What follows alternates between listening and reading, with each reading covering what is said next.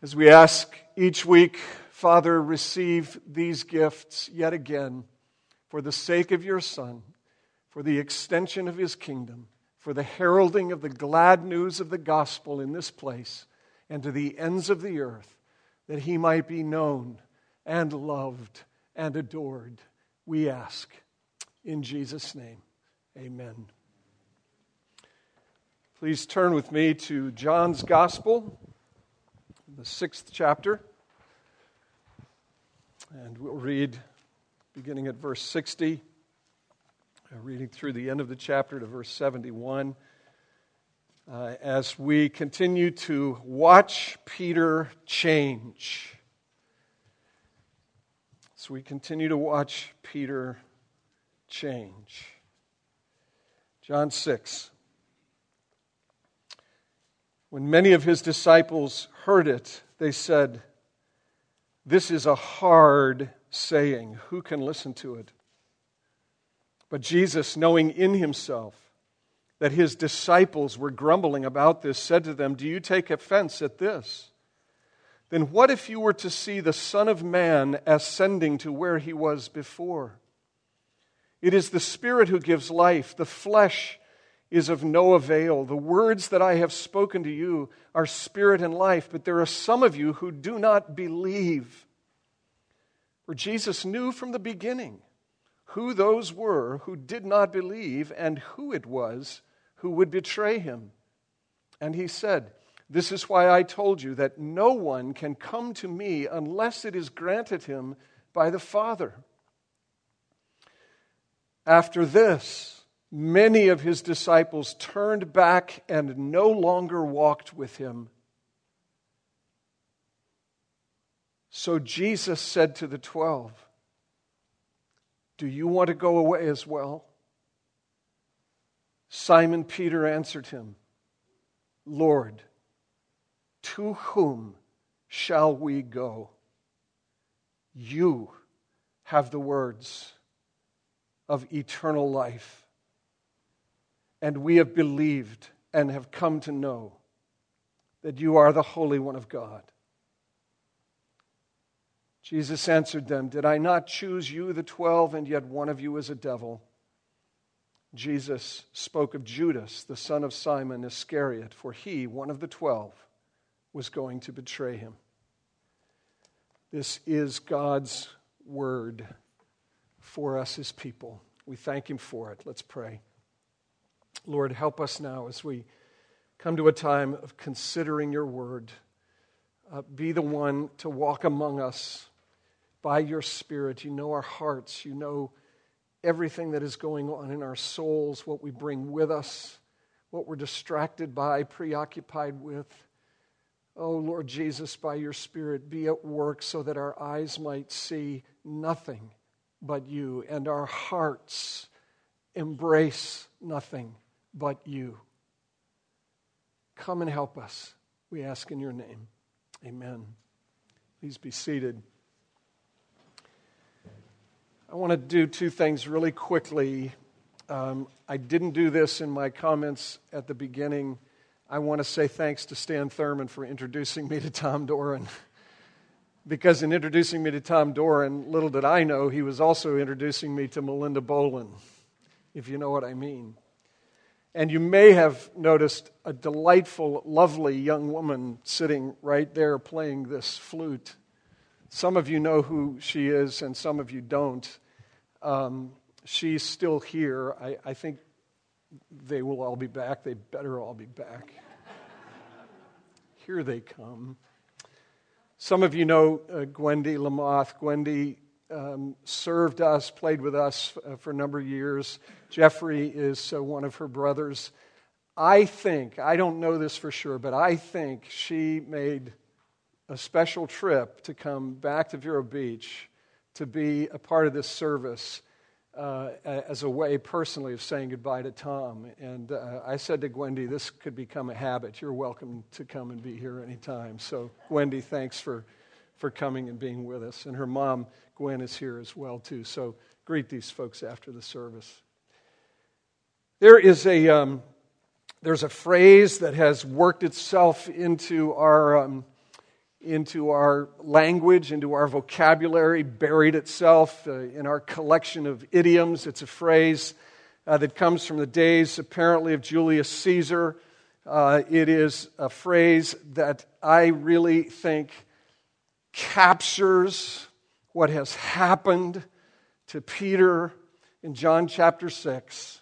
It is the phrase, to cross the Rubicon. When you cross the Rubicon, you have come to a point of no return. This is like Cortez landing on the Yucatan Peninsula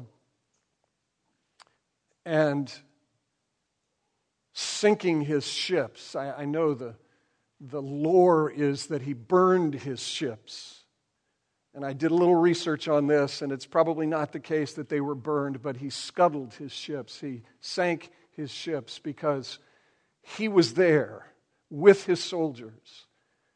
And it was very clear that for him he had crossed a Rubicon. That's what Julius Caesar did in 49 BC. It was an act of insurrection. There was no going back. It was a capital crime for him to cross the Rubicon with a legion of soldiers. And there was just no going back. It sounds to me like Peter is at a point of no return, that he has crossed a Rubicon. And there is no turning back for him. Here's a quick summary of where Peter is. Jesus is teaching again. And this teaching, we don't have time to read the whole of the 6th chapter, but if you go back to the beginning of the 6th chapter, the teaching that we find in the last half to 2/3 of this chapter follows after the feeding of the 5,000. That's in the first part of the chapter. And what follows then after the feeding of the 5,000 is what we looked at a couple of weeks ago for 2 weeks, Matthew 14's account of the disciples in a boat in the midst of the Sea of Galilee, in the midst of a storm, being threatened, and Jesus comes walking to them on the water. And verse 22 tells us that on the next day, meaning the day after the night of that storm, when Jesus walked on the water and when Peter was invited out of the boat and walked on the water, after the feeding of the 5,000, miracle, Jesus then begins to teach. And we're in the midst of that teaching. And what Jesus is saying here is simply remarkable. But what's so stunning and surprising about this, and I was struck by the hymn that we sang, number 542, what is so stunning about this is that verse 66, after a miracle, the miracle of Peter walking, the miracle of Jesus stilling the storm, Jesus teaching about himself. Verse 66 says, after this, many of his disciples turned back and no longer walked with Jesus.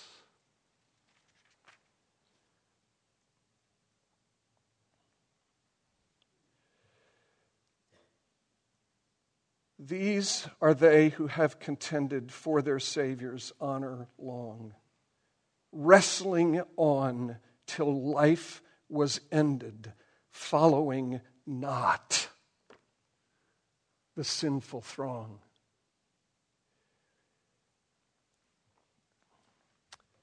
And in the midst of that, Jesus looks at his 12 disciples as people by the score, by the 100, perhaps by the 1,000, listen to Jesus teach and turn and walk away. Jesus looks at the 12 and says, what about you? Will you also leave? And Peter, good old Peter, speaking for the rest, stands and says, where? Where? Where is there to go? You have words of eternal life. What's happened here? What's happened to Peter? What's happened to Peter from John chapter 1 through Luke chapter 5 through Matthew 14 here to John chapter 6? That's the sequence. That's the chronological sequence that we have walked with as we've watched Peter change. What has happened to Peter? We're going to focus on this for 2 weeks. We're going to think about it from the human perspective, and then we're going to think about it from the divine perspective. But the human perspective is where we live, isn't it? It's where we are. What has happened to Peter such that Peter crosses this Rubicon where there is no turning back and says, you are the only one who has words of eternal life. There is simply no place else to go. Let me suggest this. Peter has embraced a person. He has believed a promise. And that has entirely altered his perspective. He's embraced a person, he's believed a promise, with the result that his perspective has been entirely altered. Person, promise, perspective. Here's where it starts. It starts with a person. What about you? Will you turn? Will you go away? Where is there to go? You. Personal pronoun. You have words of eternal life. I walked the bridges yesterday. I listened to a sermon. 7 miles, I'm out there, 2 hours. I listened to a sermon, 59 minutes in length. 59 minutes in length. By David Martin Lloyd-Jones. I'm stealing the first point from him, though I could have stolen it from virtually 1,000 preachers.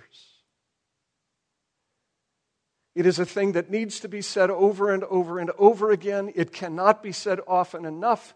It is something about which we have to be absolutely clear. Christianity is not a moral code. Christianity is not a better worldview. Christianity is not better instruction for living. Christianity is a person. Christianity is a person. Christianity is Christ.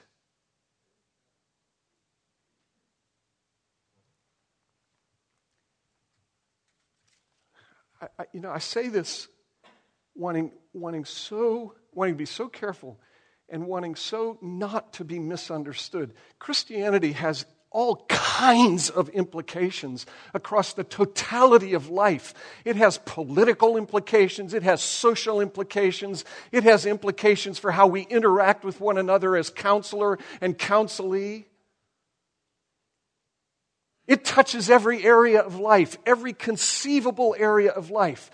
But at the end of the day, Christianity is Jesus. You have words of eternal life.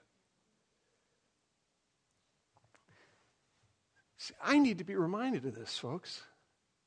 I need to be reminded of this. This is my job. This is my work. This is what I do. I am a preacher of the gospel. And the preaching of the gospel is not the preaching of a theological system, though there's a theology in it. The preaching of the gospel is not a preaching of a moral code, though there is a moral code in it. The preaching of the gospel is not preaching religious experiences,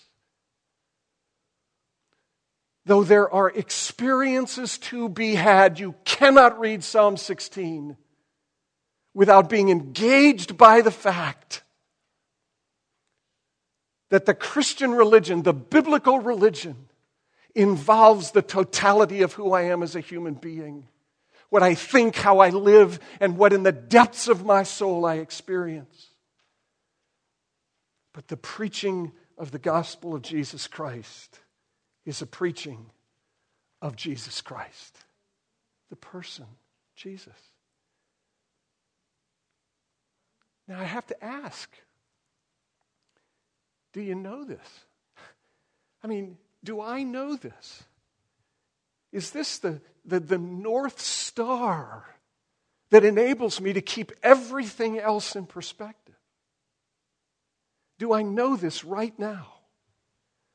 You have words of eternal life. What matters most, folks, is that I know where I stand right now in this day with respect to the person Jesus Christ. It matters right now. And let me tell you something. It will matter even more significantly with the last breath you take. Have you come to terms with the person of Jesus Christ? That He is eternal life. I know my congregation pretty well. But I also read my Bible, folks. And if the Apostle Paul could be outmaneuvered and outfaked, I can. Jesus wasn't. He's the only one who wasn't outfaked. But the Apostle Paul was. The Apostle Paul worked alongside Alexander and Hymenaeus and others who abandoned the faith, who departed the faith. The Apostle Paul spoke to elders in Acts chapter 20 and said, "From among you wolves will arise, seeking to devour the flock." He knew that he could be outfaked. He knew that he could be fooled. I think I know you pretty well. But my friends, every one of us, you and I, you will come to the end of your days. You will stand on the precipice of eternity. And the question right now, in advance of that day, the question on this day is, to what, to whom are you looking for what is on the other side of that precipice? You, Peter said, you have words of eternal life. Peter is coming to terms with the person. And we have to understand from this passage that this is no ordinary person. This is the person who repeatedly in John's gospel, you know this, I know you know this, but it so bears repeating. This is the Jesus who repeatedly in the Gospel of John uses this language in reference to himself. I am. I am. You may not know this. I think a bunch of you probably do. For those of you who don't, it's a thing worth pointing out. That the Greek language is an inflected language. And among other things, what that means is that the verb, in effect, contains the personal pronoun or the subject of the sentence in which it is found. So when I say, I am preaching, in English, it's 3 words. In the original Greek, it's 2. The verb, and then that which informs or shapes what it is that the verb is related to. And in the verb, in the one word, is the personal pronoun I. I am preaching. I am, one word. But there is also, in the Greek language, a personal pronoun. It is the little word ego. Not the waffles, but the word from which we get our words egotistical and ego. I.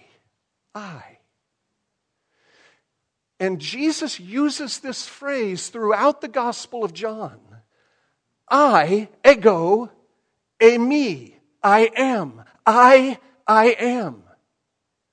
He uses the two words, the personal pronoun and the verb, in reference to himself. Why does he do that? He does that because Jews in this day employed that phrase, I am, when they translated the Old Testament personal name of the living God who revealed himself to Moses at the burning bush. Moses had asked God, hey, you want me to go to Egypt? You want me to stand before Pharaoh? You want me to go to your people? I'll go. But when I get there, they're going to have a question for me. And the question is going to be this: who sent you? Lunatic. Who sent you? Who shall I say has sent me? And God said, I am who I am. Oh, to unpackage, explore, plumb the depths of that phrase, I am who I am. I will be what I will be. I am the self-sustaining, almighty God of heaven and earth. I am the God who initiates covenant. I am the God of covenant faithfulness. You take all of that stuff, you load it into that little phrase.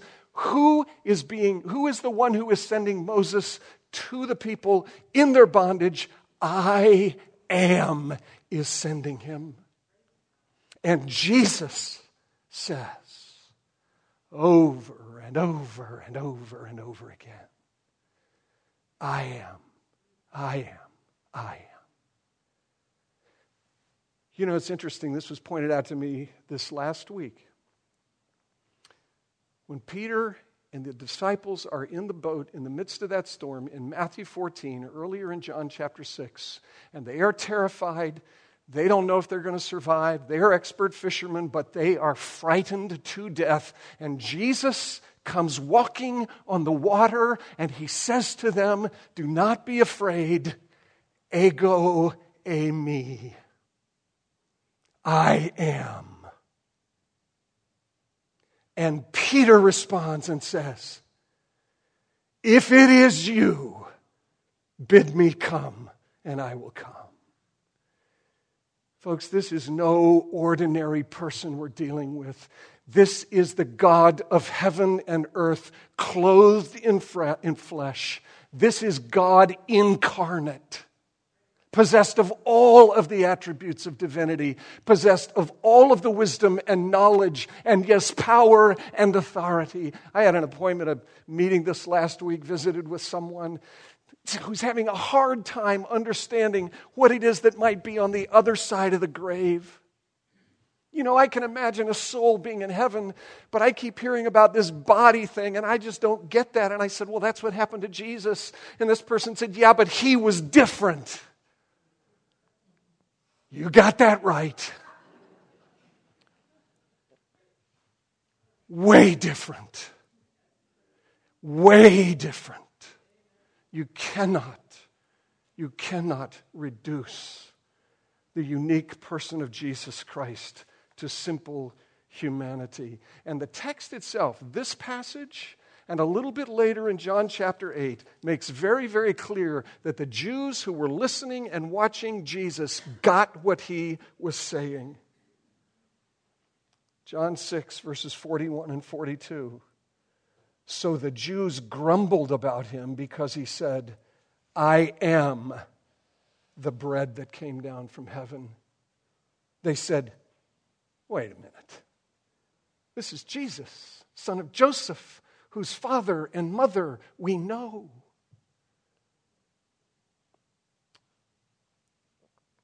And they turned and walked away from him because they could not embrace that this person is unlike any other person.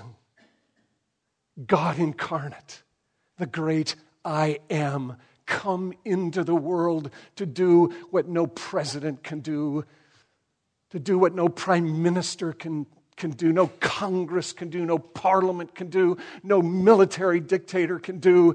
The King of glory comes into the world with his glory, veiled in flesh, and he comes to feed your souls, my friends. He comes to give you something to eat that you can't find anyplace else. He comes to give you something to drink that you will never find anyplace else. You know this passage, don't you? You know what it is that Jesus says? Verse 47, truly, truly, I say to you, whoever believes has eternal life. I am the bread of life. Your fathers ate the manna in the wilderness and they died. They ate on Monday, they had to gather more on Tuesday. They ate on Tuesday, they had to gather more on Wednesday. They ate Thursday and Friday and Saturday. They collected a double portion on Saturday so that they had Sunday covered, and they got up Monday morning and they had to collect more, and eventually they died. That bread could not do what Jesus alone can do. Feed you for eternal life. Earlier, Jesus has said, I am the bread of life. He who eats of me will never hunger. He who drinks of me will never thirst. This is a unique person. And folks, the second thing that happens is that Peter embraces it. He begins to embrace this reality. He begins to embrace this promise. He's listened to Jesus. He's watched Jesus. He's seen the miracles. He's like everybody else in the crowd. They've seen it too. They've heard. They've listened. They've watched. But while they're turning away, Peter is crossing his Rubicon, having embraced the person. Right? Remember the progression that we looked at a couple of weeks ago? John chapter 1, all these incredible things are said about Jesus. Nathanael has something to say. Philip has something to say. Andrew has something to say. John the Baptist has something to say. Peter has nothing to say. The only time Peter's represented in the Scriptures where he has nothing to say. Matthew Henry has a great comment about Peter.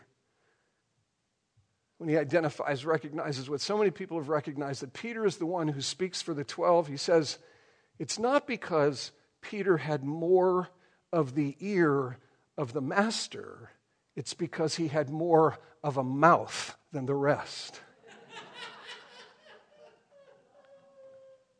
But John chapter 1, he doesn't say anything. And then Luke chapter 5, you remember the shift? Do you remember the shift? There's a shift. Jesus says, get in the boat, go back out, go fishing. He says, Master, we fished all night. Then there is the miracle, and there is the great haul of fish, the great catch of fish. And the next thing Peter says is, Lord, Lord, depart from me, I'm a sinful man. See, he's come to terms and is coming to terms with the person. He's hearing the I am stuff.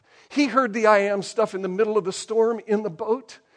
But as he embraces the person, he begins to believe in the promise. He believes in the promise. You have words of eternal life. You have words of eternal life. What has he been hearing? He's been hearing words of eternal life. I'm the bread of heaven. Eat, and you'll never be hungry again. Drink, you'll never be thirsty again. Those are words of eternal life. He's saying, I am the door. I am the good shepherd. I am the way, I am the truth, I am the light of the world. I am the resurrection and the life. He who believes in me, even if he die, yet will he live. Folks, Richard Baxter used to say, I preach as a dying man to dying men and women and to children. Peter is embracing the totality of the person. Is he there? It's hard to know, isn't it? He's a screw-up just like the rest of us. We're going to see it unfold. We're going to see him stumble and fall. But he is beginning to embrace the person, and as he embraces the person, he is believing the promise that Jesus has words of eternal life.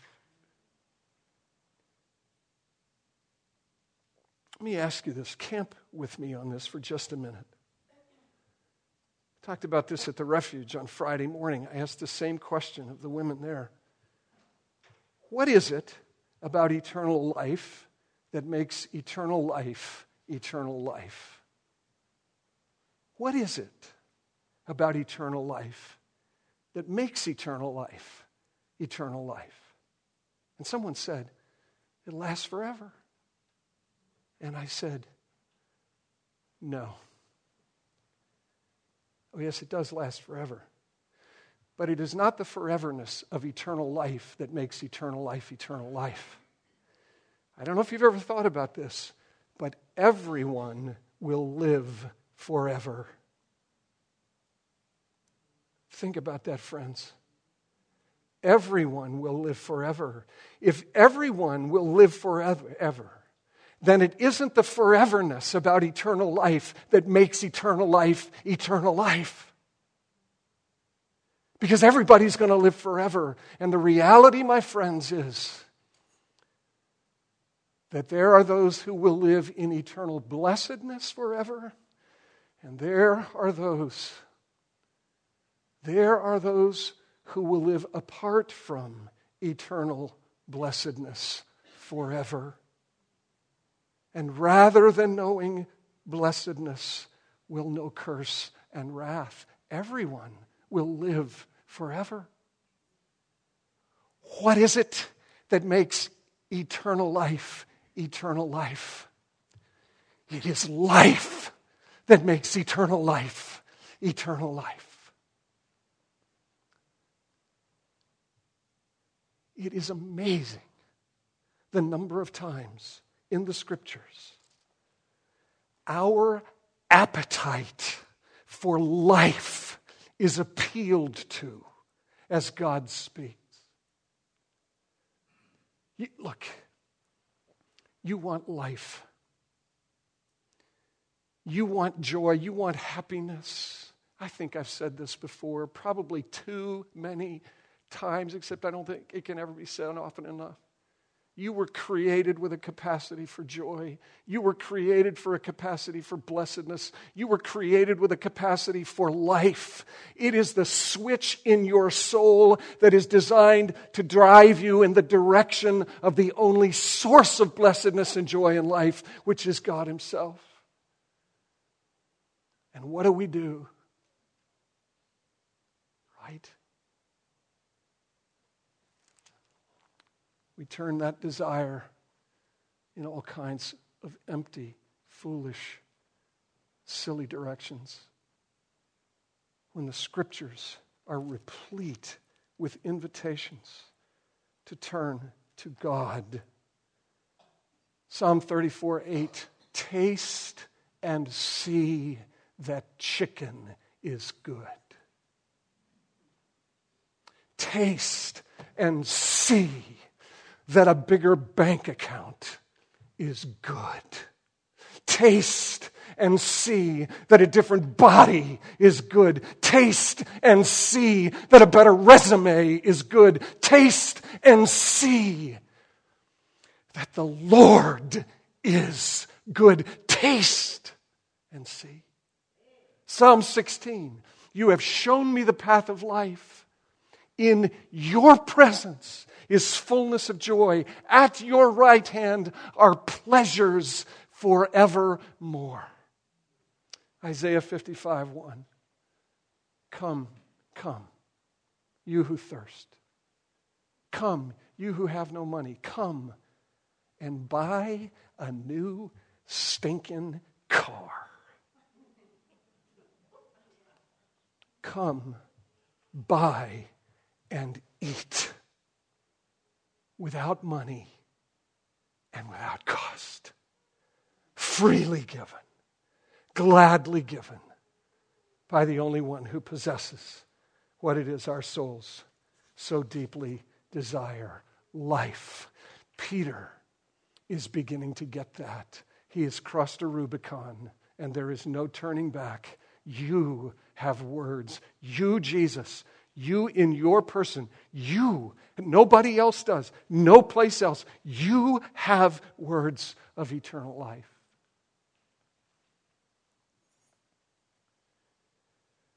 And embracing that person and beginning to believe that promise completely rejiggers Peter's whole perspective about everything. Everything is different. Everything begins to be different for Peter.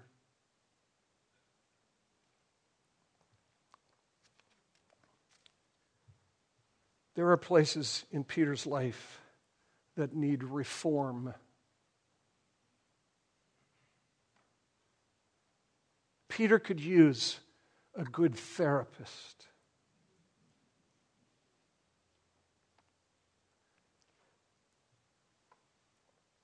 Peter could use the wisdom of the ages because he's thick at so many points, and a few brilliant insights from the philosophers would stand him in good stead as he conducts his ministry.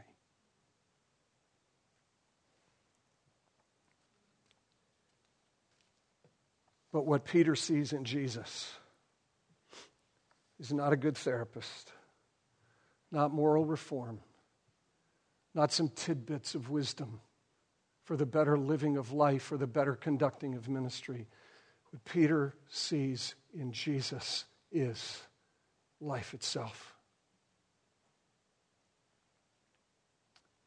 You, Jesus, have words of eternal life, and it has begun to work on him to such an extent that he stands in the midst of that crowd, and as one, by dozen, by score, by hundred, they turn and walk away, Peter stays standing stock still.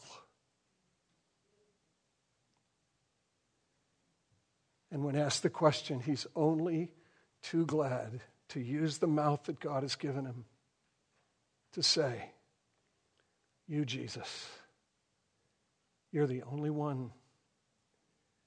You have words of eternal life. Nobody else does. So here it is, folks. Let me be a little bit autobiographical here as we close.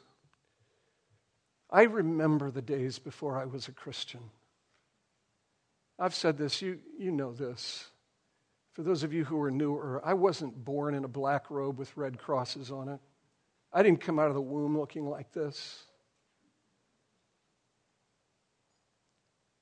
Until I was 19 years of age, I knew some facts about Christianity, but I did not know anything about Jesus. And I remember those days before I was a Christian. And I remember one particular day, one particular moment. God, in His grace and mercy, has forever etched this on the portals of my mind. I was 19 years old. I was a burned out, deeply depressed, deeply frustrated ex-hippie. That's how old I am. I'm old enough to be an ex-hippie. And I was an ex-hippie because the counterculture proved to be as bankrupt as every other human culture. And I remember standing in my bathroom, shaving. I was sort of shaving around the edges of the pathetic beard that I had at the time. But I was shaving, and what looked back at me in that mirror was the most deeply dissatisfied human being I have ever known in my life. I looked at myself, and my heart sank. 9 months later, a friend introduced me to Jesus of Nazareth, who possesses words of eternal life. Folks, that was 44 years ago. And I can tell you this is the God's honest truth. I have been sad, I have wept, I have grieved over my sin. I have grieved at graves. I have buried children. I have buried young women. I have buried mothers. I have buried grandparents. I have wept over those deaths, as well as a whole lot of other things. And I have not once, since that day, 44 years ago, ever felt anything remotely close to the emptiness that stared back at me from that mirror. Not once. Jesus delivers. Now I have to ask this. It's just my story, and you don't have to believe it. But it's true. Not once have I felt the emptiness that I felt staring back at me from that mirror since embracing Jesus and believing his promise. Now here's the question. Have you crossed the Rubicon? Folks, there is a Rubicon. There is a river to be crossed. Have you come to the place where, like Peter, you've said, there is no place else to go? Jesus, you alone have words of eternal life. Now listen, Jesus was dead. Jesus was buried, but Jesus is alive. And it is Jesus who, by his Spirit, stands in the midst of this assembly and says, "Come to me, all you who are weary and heavy laden, and I will give you rest." He says that. Now, I'm not saying it. He says that. He is the one inviting you. If you have never crossed the Rubicon, you may have been in church your whole life, 60 years, 40 years, 30 years, 50. You may have been around this stuff a whole bunch of time, but never really crossed the Rubicon and said, "Jesus, you have words of eternal life." He's the one standing before you and saying, "Come to me, you who are weary and heavy laden, and I will give you rest." In his name, I'm inviting you, asking you, constraining you, if I can, to come to him, because he has words that you will need as you draw your last breath, words of eternal life. Would you be quiet with me for just a minute?